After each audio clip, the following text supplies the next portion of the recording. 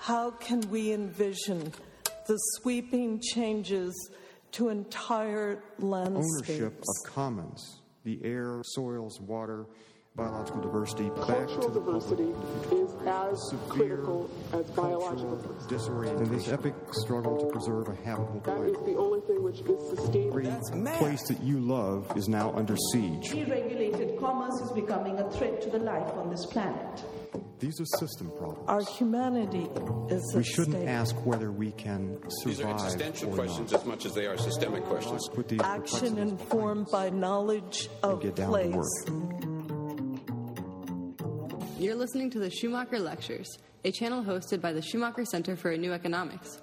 The Schumacher Lectures feature speakers who challenge entrenched ways of thinking while exploring how to build a new economy that serves both people and the planet.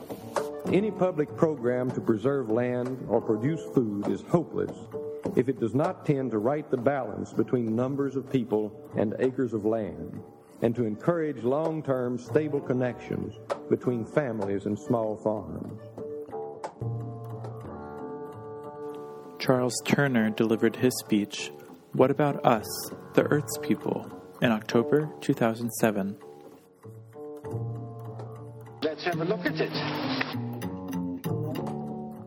I'm really honored to be with you this afternoon. It's always a pleasure to come back to the Berkshires. The Berkshires have a particularly, strangely, a meaningful part of my life.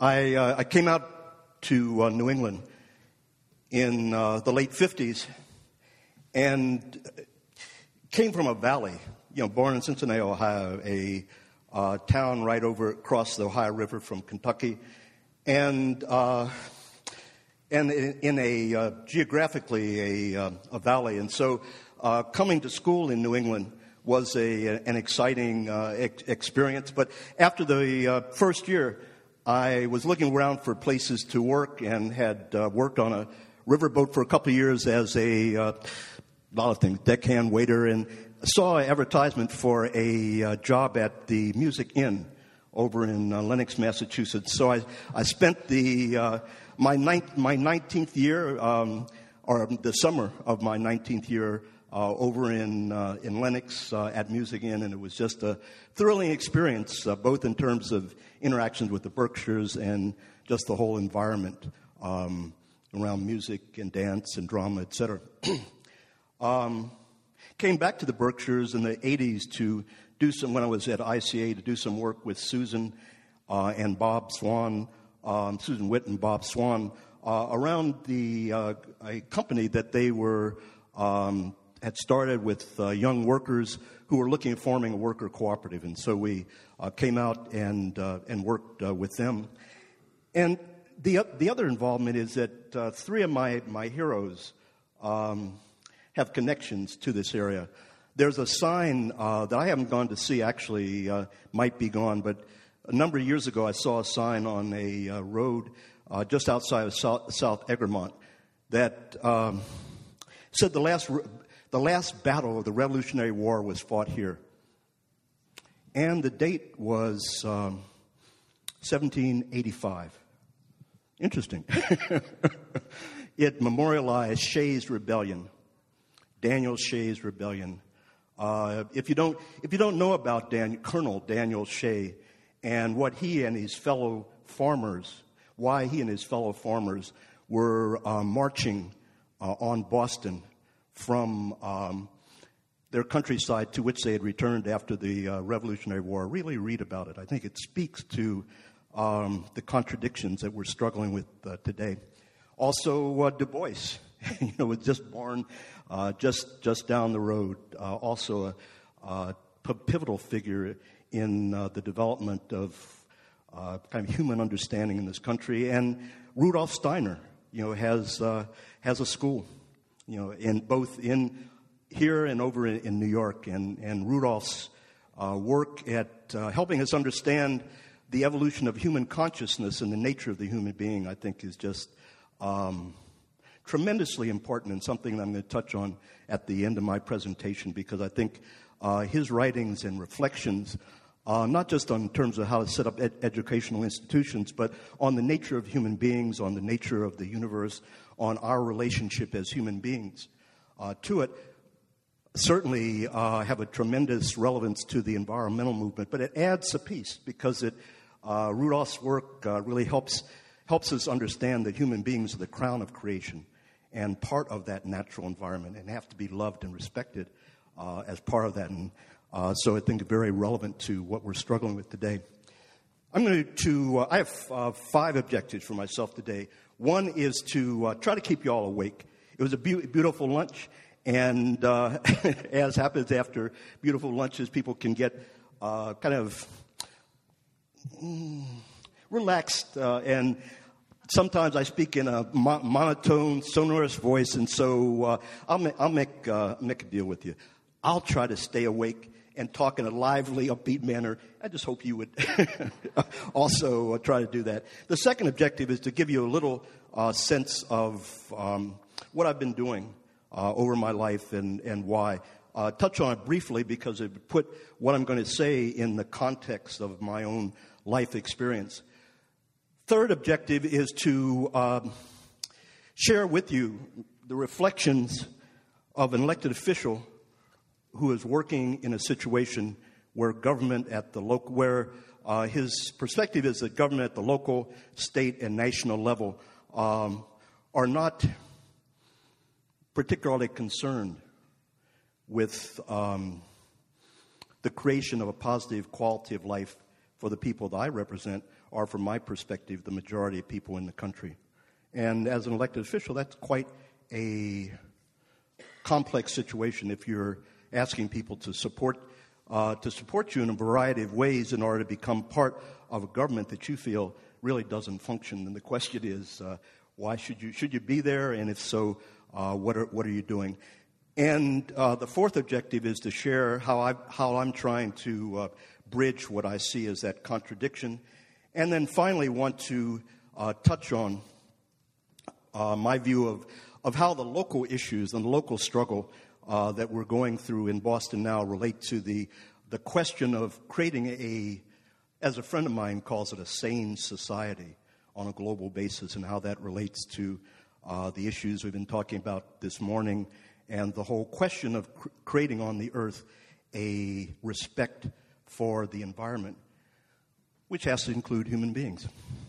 In terms of my own background, and I'm going to be looking at my watch every once in a while because as you can see, I'm trying to touch a number of issues, but I'm going to try to do it very quickly, and so I won't do justice to all of the areas I'm going to touch on. But I just want to begin to raise some thoughts and to stimulate you to think about my perspective and how that relates to what you see. So I'm going to be going over a number of issues quickly, but perhaps the question and answer time would give us time to go into more depth.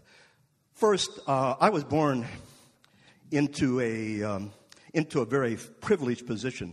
As an African American, I was born into a family that didn't have great wealth. We were comfortable and never was hungry from the standpoint of not having food or a sense of really being deprived in a material sense. However, what we did have was status in terms of educational achievements and the fact that we had members of the family over a number of generations had really proven themselves very capable in the educational field. What the family tried to instill in my brother and I was that while we had kind of a certain status, certain notoriety, my brother was a certifiable genius, youngest graduate of the University of Cincinnati. The person he was, his graduation happened at 13, and up until that point, my mother, who graduated from the university at 15, was the youngest graduate. So, we were a family that had really been able to demonstrate, much to the chagrin, I think, of the Cincinnati population, our ability. But what was constantly emphasized was the fact that we needed to understand that while our accomplishments, and particularly my brother's accomplishments, were phenomenal, that our accomplishments individually and as a family were built on centuries of struggle of African American people who had laid a foundation, sacrificed their lives, sacrificed many aspects of their being to create a foundation where we would be able to move forward. And so they did that to emphasize the reality that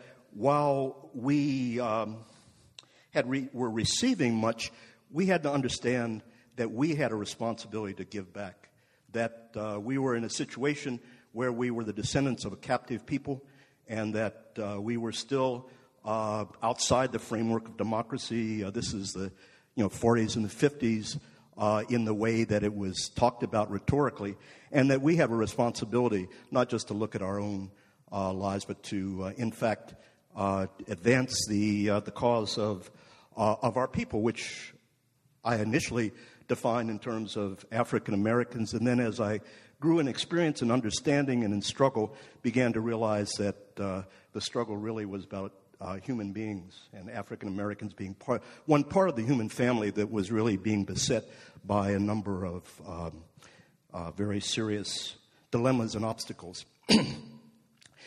This appreciation led me to become an activist after I graduated from college. And I'm not going to go through that because I think there are a lot of interesting aspects of it, but I really want to focus on kind of where we are now. But from the time I graduated from school up until 1999, I did a number of different kinds of organizing work. I'm a Gemini, so being that is, I was born in June, and they say those of you who look at the question of the relationship of stars to our lives probably recognize that Geminis are known to have inquiring minds and always be seeking kind of new challenges and thoughts. And so throughout my life, I've really had the benefit of being able to focus my time and energy on the questions of how to liberate my people, how to create situations as an organizer that would allow us to fuse our energies for the creation of new realities that would bring fulfillment to those of us who are involved in it, as well as lay the foundation for fulfillment by future generations. But by 1999, time when I was, I think, 59 years old, strange situation in Boston, situation where we had a mayor who was sharing resources in ways with the Black Latino community that other mayors hadn't done as focused and conscious a way, but at the same time making it clear that that meant that people had to go along with his perspective, with his program, and that and a reluctance to do that would, in fact, bring a withdrawal of the resources. And so when my city council decided not to run, my wife and I talked about it and felt that there was an opportunity to really energize organizing, to see the extent to which we could use a city council office as a mechanism to encourage people to stand up, recognize what the problems were, and organize around confronting the issues that were of concern. We won, even though we ran against a person who was represented, who worked for the mayor, and so was I've got some in my pocket, but thank you. Thank you, Terry.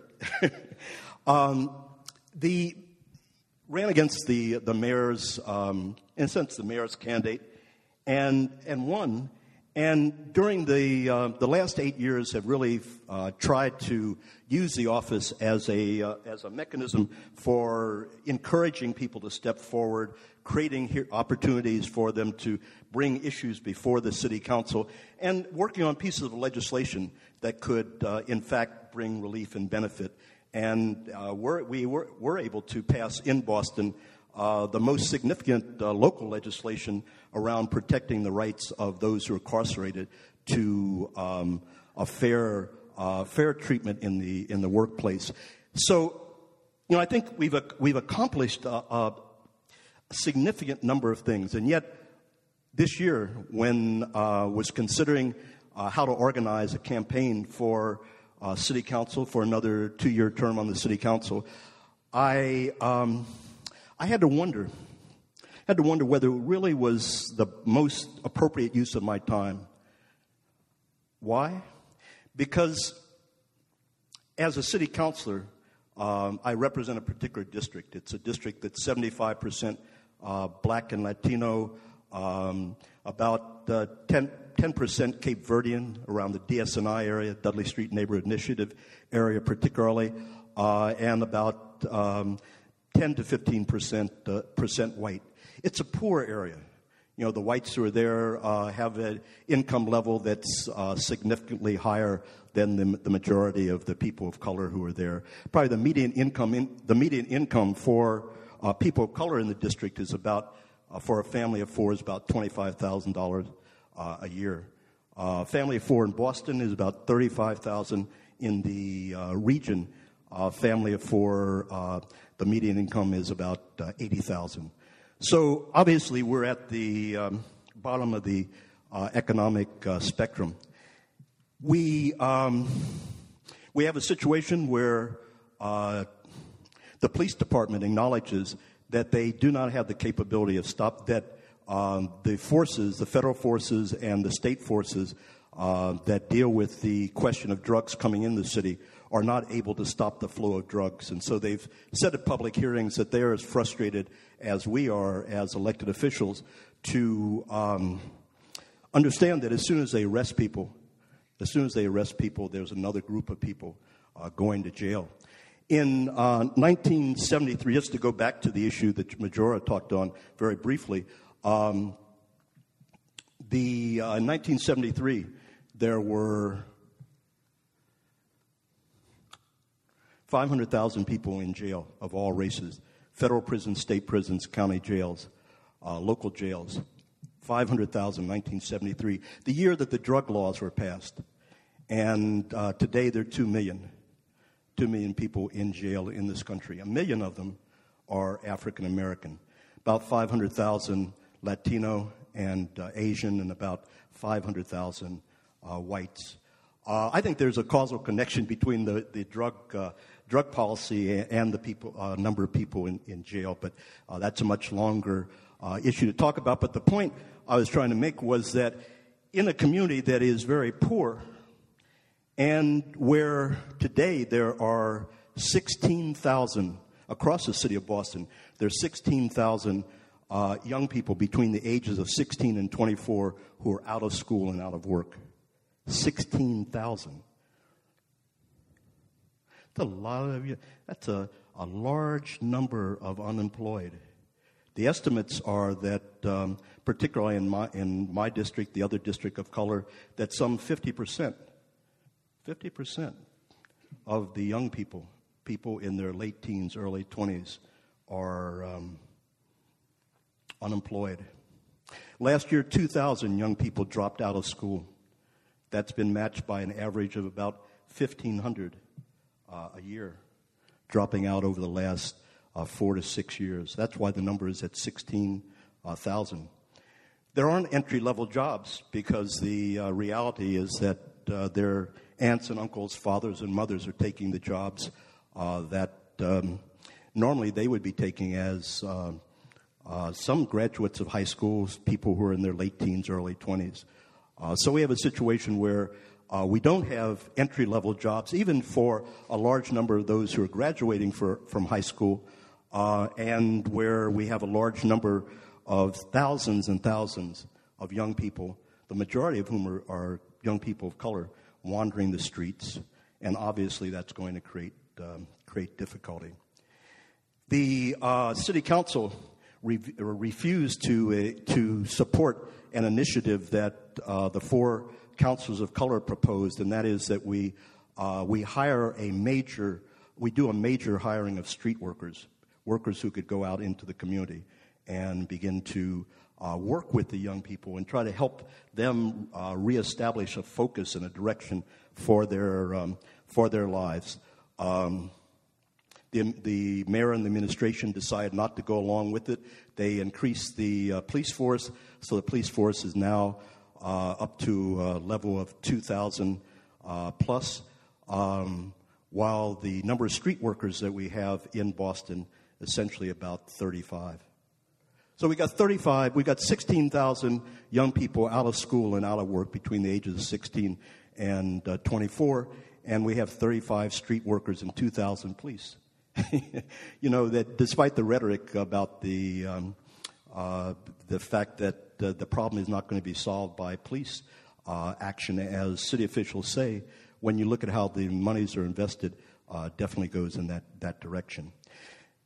I start there because I think it's important as we look at the question of creating jobs and moving our society forward, developing a life approach that links us together as all people of color and whites, and has a focus on the issues of jobs and green jobs and the transformation of the economy, that we appreciate the dilemma that we face city by city. And I would think that it's also there in the rural areas, in the factory towns where the factories have moved away and people are still struggling. The question of whether I should run for office and how to focus a fifth time and how to focus of that run is dealt with in a paper that you have inside your programs, if you still have it. If those of you who still have your programs, if you could reach inside, there is a page that has on one side the Councilor Turner's 7-point plan for, as we call it, economic resurrection, and on the other side what we're calling a peace and prosperity pledge.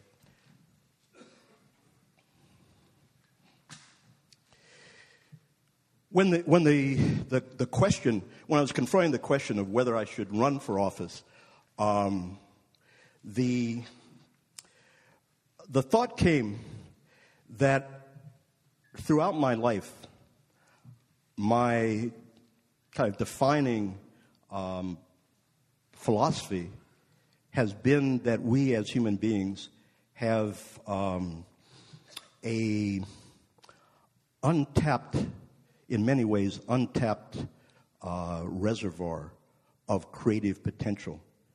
And that as an organizer throughout my life, my job was to help people, one, develop a joint perspective of what they wanted to do together, and then help them unleash their powers of creativity. And so in thinking about the dilemma that I was facing as an elected official within the framework of a governmental system that has no commitment to really dealing with the nature of the problems that are being faced in my district or in districts that are predominantly white, in terms of the issues of working class and underclass people, that what was important for me as an elected official would be to go back to my roots and to say to those I was representing and those I've worked with over the last 40 years that we have to understand that we've come too far as a people to allow the disinterest of government to, in fact, be the framework for almost a self-inflicted genocide. Strong words, but when you look at the number of deaths, we have about 75 deaths a year in a city of 500,000. Somebody was talking the other day at a meeting in Boston about the fact that, well, at least we don't have the 385 homicides that they have in Philadelphia.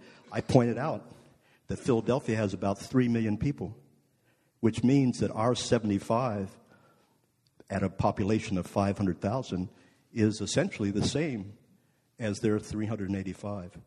So we're faced with a situation where we're killing each other, and our young children are killing each other. It's a logical, when you think about it, it's not a logical response, but it's kind of response that you would find in situations like Majora mentioned, that if someone doesn't feel anybody cares about them, that they're alone, that they are facing obstacles that they can't deal with, then obviously it's hard for them to care about others. It's hard for them. If they can't value the quality of their life, then they can't value the quality of the lives of their neighbors.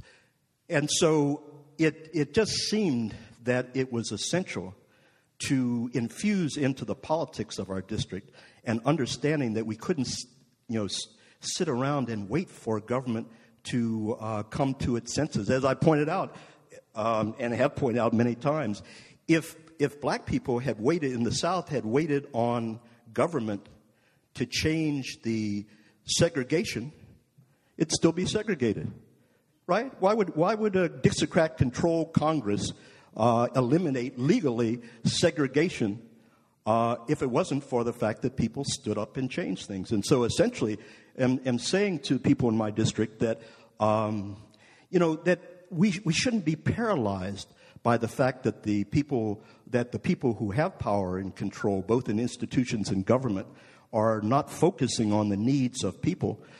We should understand that we have the capabilities.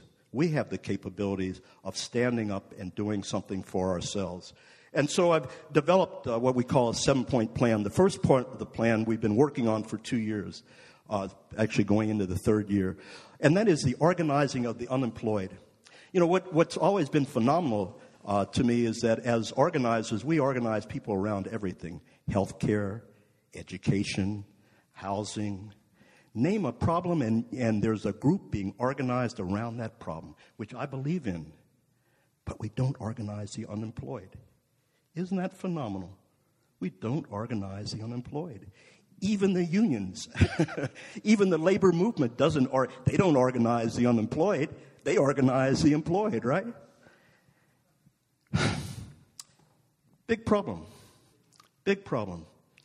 And so we began to organize the unemployed. People didn't couldn't really say what was going to happen, but the reality is that we were able to do outreach to a number of unemployed workers, and that outreach resulted in there being the formation of an organizing group 2 years ago. And this spring, 1,000 people were led from our community to the State House, demanding change around the laws relating to those who have criminal backgrounds, which we find very discriminatory and very oppressive.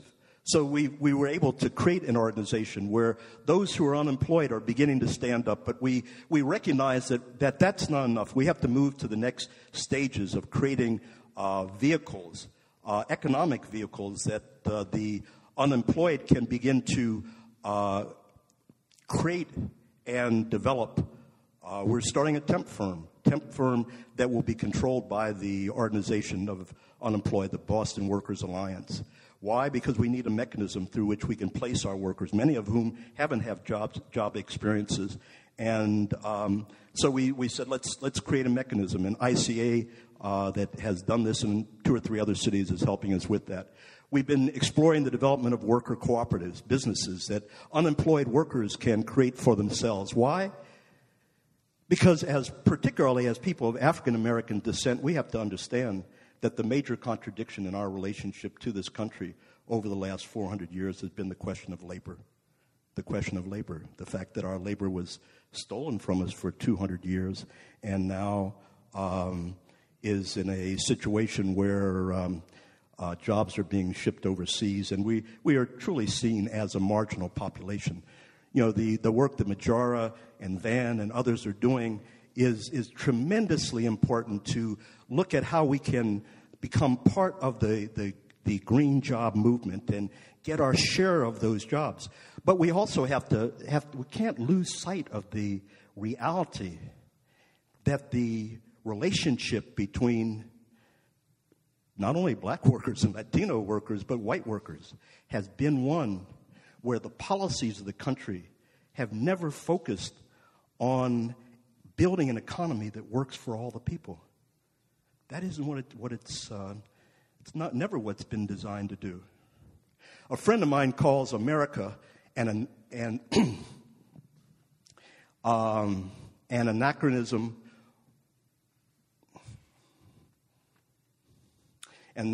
of economic reasoning more injurious than cancer and AIDS. Calls America an anachronism of economic reasoning. Economic reasoning more injurious than cancer and AIDS. Why is it more injurious than cancer and AIDS?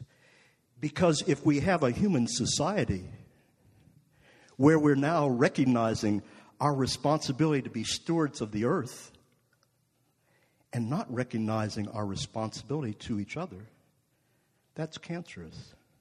You know, cancer is an organism that eats itself up. An organism that eats itself. Let me not go into that, but let me just point out that if we're going to deal with that kind of disease within the human body politic, that we have to start with those who are most affected by it, the unemployed. The second item on the list of 7 activities is the a census count. And that is because we're lied to by the government every day about unemployment rates. You will hear at least probably once a week, unemployment is 4.5%, 5%, maybe 6%. That's counting the people who are still looking for work within 6 months after their unemployment. After the 6 months, you don't get counted. You heard Majora say that 25% of the people in her community were unemployed. But I bet if you looked at the statistics in New York from the state and the federal government, they'll say 5, 6%, probably 4%. Why? Because they don't count us. They don't count the unemployed. Why don't they count the unemployed? Because from the reasoning of those who are running the system, unemployed aren't really part of our concern. Otherwise, we wouldn't be shipping jobs over to other countries if we were really concerned about unemployment, would we? So we need to take responsibility for really beginning to understand the nature of the problem. If you're in denial about a problem, you can never deal with it effectively. If government doesn't tell us how many people are really unemployed, how do we really begin to understand the need to construct an economy that works for all? The third aspect that we talk about is a mentorship program. We've got 16,000 children wandering the streets of Boston, probably 75% of whom are of color. The school department doesn't have any answer. The mayor doesn't have any answer. So what we're saying is we have to reach out to those children. We have to organize ourselves. We have about 4 organizations in the community who've come together, Latino, Black, Cape Verdean, and have made a commitment to each other to begin to work together to recruit volunteers to go into the streets of our communities and begin to create relationships with our young people. Green jobs are important, but if you have children who feel that nobody cares, nobody's listening, nobody is concerned about what's happening to them, how do we get them to realize the opportunities that are there? We have to form relationships with our children. And the reality is that while I'm focused on the question of children of color, there are a lot of white children who are in that same situation. It's interesting that the city doesn't talk very much about the drug statistics because 145 people killed themselves for drug overdoses about 3 years ago. 90 of those were white. And the majority teens, and interestingly enough, in those communities that have been most gentrified, one of the effects of gentrification, if there isn't a policy of development for all people, is that the children begin to see themselves as worthless. That is, if people are coming in and building new homes and living in fancy houses and bringing fancy cars in, and they see themselves stuck, then then there's going to be a reaction. And so white children in Boston are responding to that in killing ways, but they're killing themselves rather than each other. There are 4 other items on the sheet. One deals with the organizing of a relationship with the construction trades industry. We're going to have probably hundreds of millions of dollars of construction in our community over these next 10 years. Why? Because of all the abandonment of property, the knocking down of buildings have left vast spaces, and downtown is now developed, and so they're coming for land in the community. Tremendous opportunity for careers in construction, for jobs that pay well. But the historical experience is that the unions maintain that for themselves and primarily for white workers. And so we're saying that if we're going to, in fact, gain the benefit, then we have to organize ourselves to make sure we get a fair share of that work that's going to be done in our community. We have to organize relationships with NSTAR, with Keyspan, with the other utilities and the other large companies to go back to the whole question of the integration of the workers from our community into the job force. Rutgers University did a study in 1999 that said that Pennsylvania and Massachusetts and Boston and Philadelphia, in fact, had the worst records of discrimination in the job place when examining federal contracts.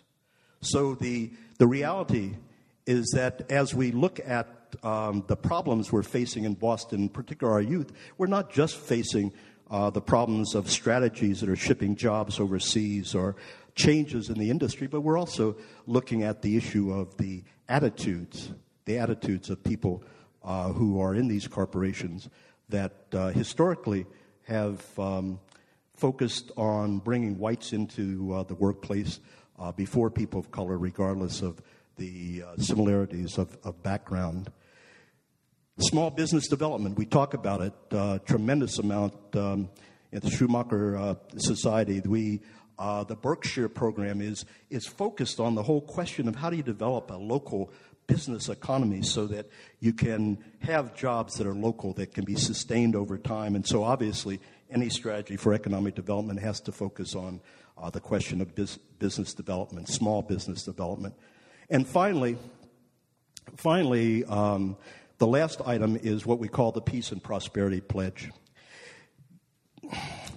And we put that there because while we need to, as a community, begin to look at what we can do collectively, we also have to look at the fact that you can't live in an environment for centuries that have said to you and your ancestors that you're not worth anything and not have that affect you. Right? So as we look at the question of the regeneration of humanity within my district, right? Because we talk about regeneration of the earth and the protection of the environment. I have to look at the regeneration of the human beings in my district. And strategies to help them understand that they are not the images that they see on TV. That when a Nobel scientist says that he has to wonder whether people of African descent have the same intellectual capabilities as whites, that's programming. That's part of the programming that has gone on.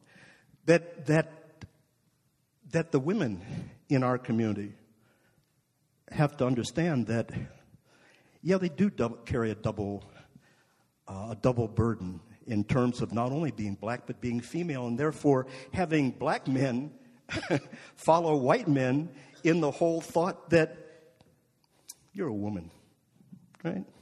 You don't deserve equal pay because you're a woman. Workers in this country have the least protection in terms of worker rights in the Western world.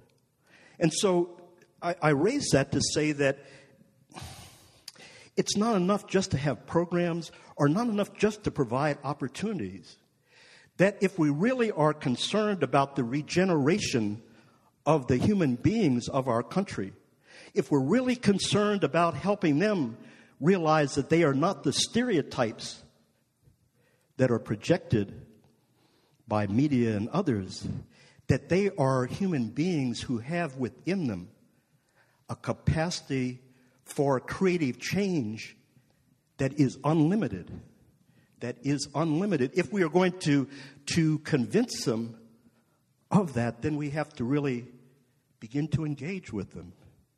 Begin to engage with them around who they are and who we are. And so the pledge looks at a number of elements that we think we need to talk about as we help people think about who they are. The first one talks about do no harm. Do no harm. For a people who have been subjected to violence over the time we've been here, obviously, the whole question of nonviolence and do no harm is not just a tactical political strategy, but it's a healing remedy. It's a healing remedy because if you're going to heal from the effects of violence that has been passed on and perpetrated and continues to be perpetrated in a variety of ways, then you have to begin to raise with yourself of how do I pull out of that? How do I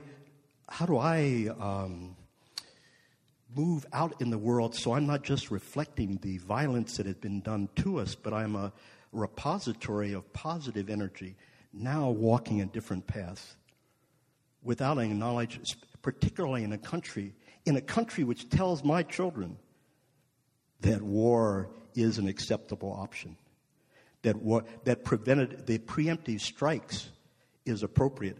And then the mayor will come on TV and say, oh, you shouldn't, yes, young people, there have been killings, but you shouldn't take revenge. That's not the way. But he's not speaking out against the war, right? If our children shouldn't be taking revenge, then the United States shouldn't be taking revenge. What kind of logic is that? So we have to begin to, we have to begin to really look, as people, particularly in communities of color, all people do, but particularly African American people, have to look at the whole question of violence. Secondly, we have to look at the question of who we are and focus on our development, our mental, physical, spiritual, emotional self-development. We know so little about who we are as human beings. Over the temple, the Delphi oracle was the expression, know thyself. Know thyself. The American educational institution is structured in a way to make it difficult for people to really understand who we are as human beings. Why? If you're trying to control people and have them operate within your system, then why would you want those you're trying to control to see themselves as beings with unlimited potential? Doesn't make sense. Because if you believe you have unlimited potential, you aren't willing to accept the boxes that people put you into. So I think as we begin to organize and begin to challenge ourselves to move forward, we have to challenge ourselves on a very intimate basis to understand who we are. And when we as adults begin to really appreciate ourselves, then our children can begin to appreciate themselves, because if they see us as adults having very low, limited expectations of ourselves and them, then what do we expect from them? They're our children. Third one is building an economy. We have an economy that is interlaced with profits from the drug trade. I have no moral problem with that.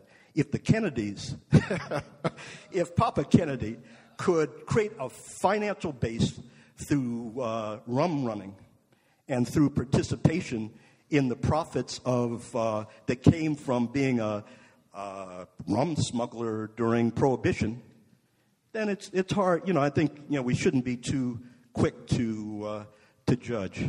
You know what I mean? That is that from a moral standpoint, the reality is that there are many white families out here who have moved on to stature, as the Kennedys have, on a basis of wealth that everybody knows is illegal.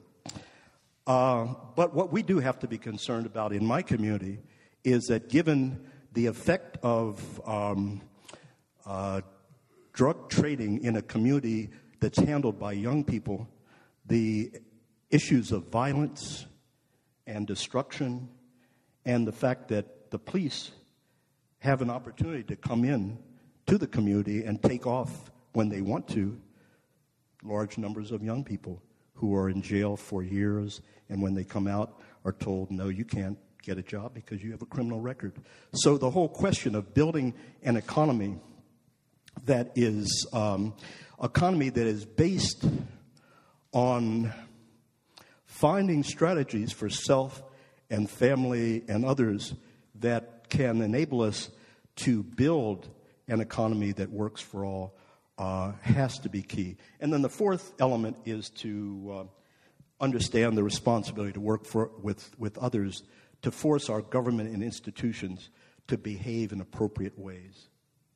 They aren't behaving appropriately now, but I believe in the society which we are on the verge of creating that they can be partners in the process, but only if we as people are developing ourselves and working together to make sure these institutions are reflecting values that focus on human beings. Let me just end by saying that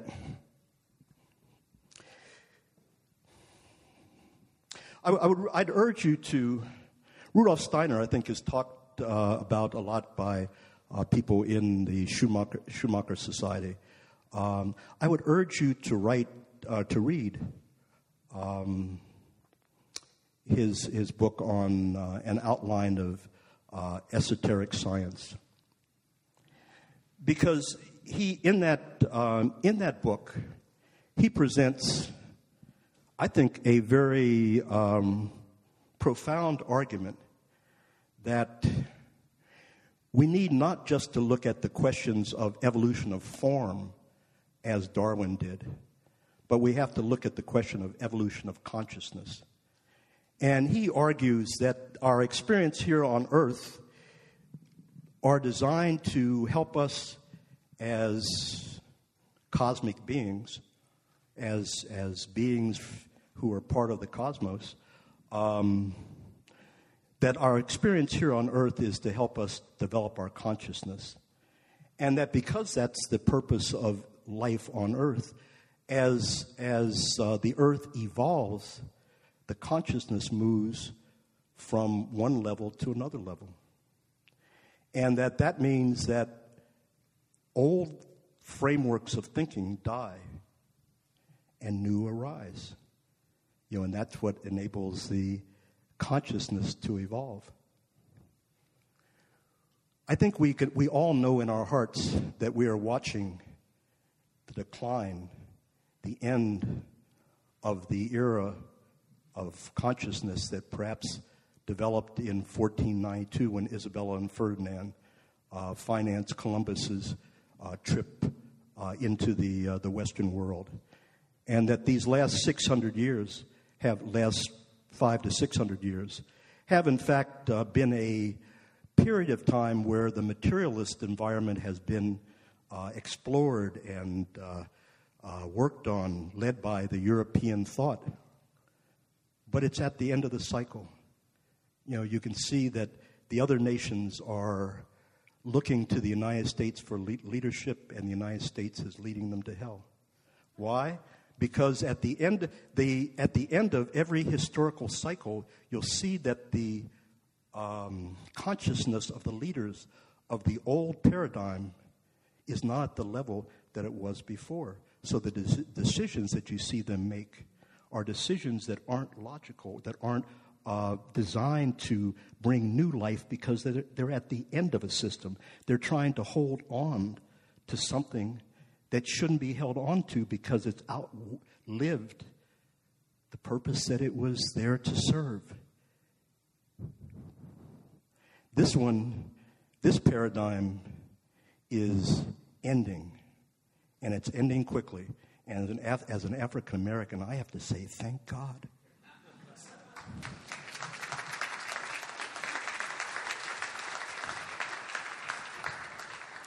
And if you read Steiner and others, you'll see that they talk about this next period, and the next period is really defined by Anthropocene with Steiner and Theosophy and even the Kabbalah and the Jewish religions that all the kind of explorations of spiritual reality are pointing to a next age where there will be what could be called the spiritualization of consciousness. We've gone through the materialization of consciousness, where our consciousness, our awareness has been focused on the material form to the extent that this age relegated human beings to being material forms, the ultimate in the materialization of consciousness. But we're getting ready. We're entering an age where the opportunity for our consciousness to be spiritualized is there. And what I mean by spiritualized, what I mean is that we are on the brink of an age where we have the ability to begin to understand the functioning of energy at a higher level than we've ever been able to do before. Einstein helped us understand that material forms are an illusion. That is, while we see everything as material, the reality is that everything, including ourselves, are atoms. And other levels of energy.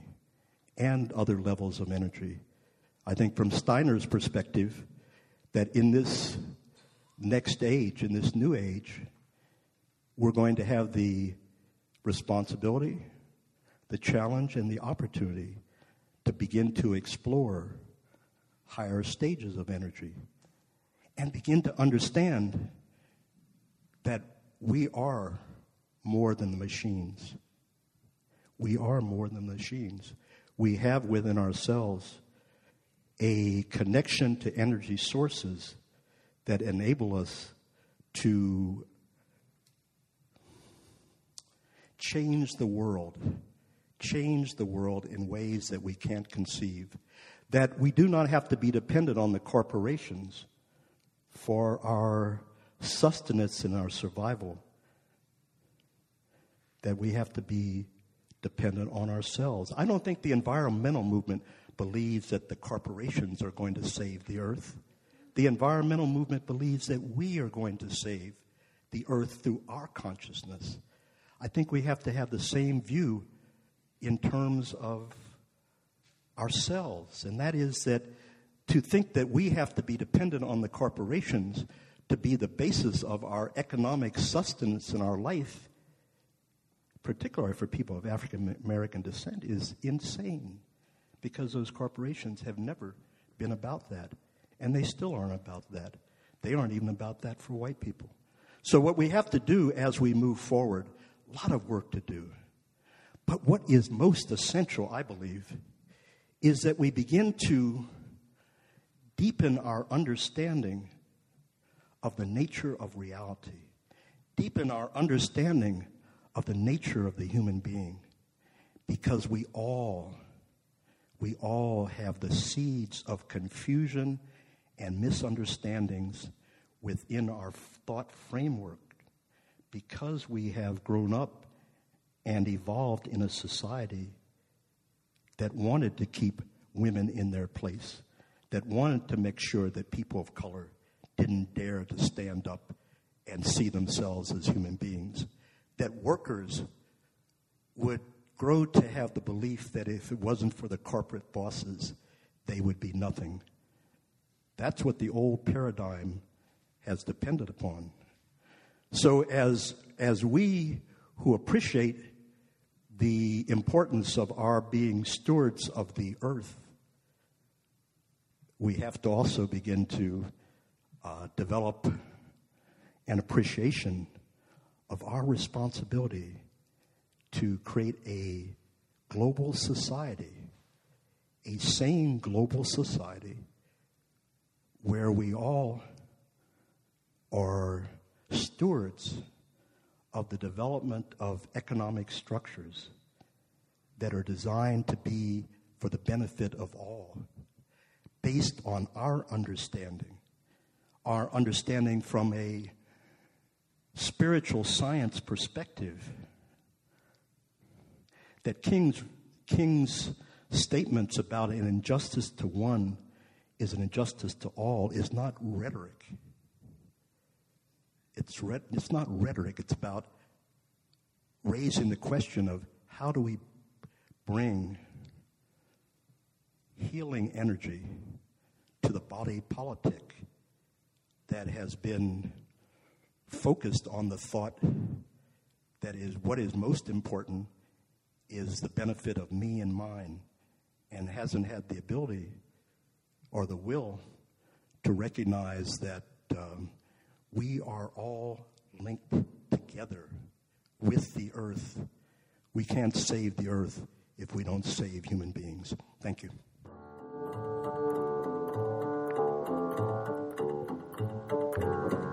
And in any case, it's certainly worth a hell of a try because it's all positive development anyway.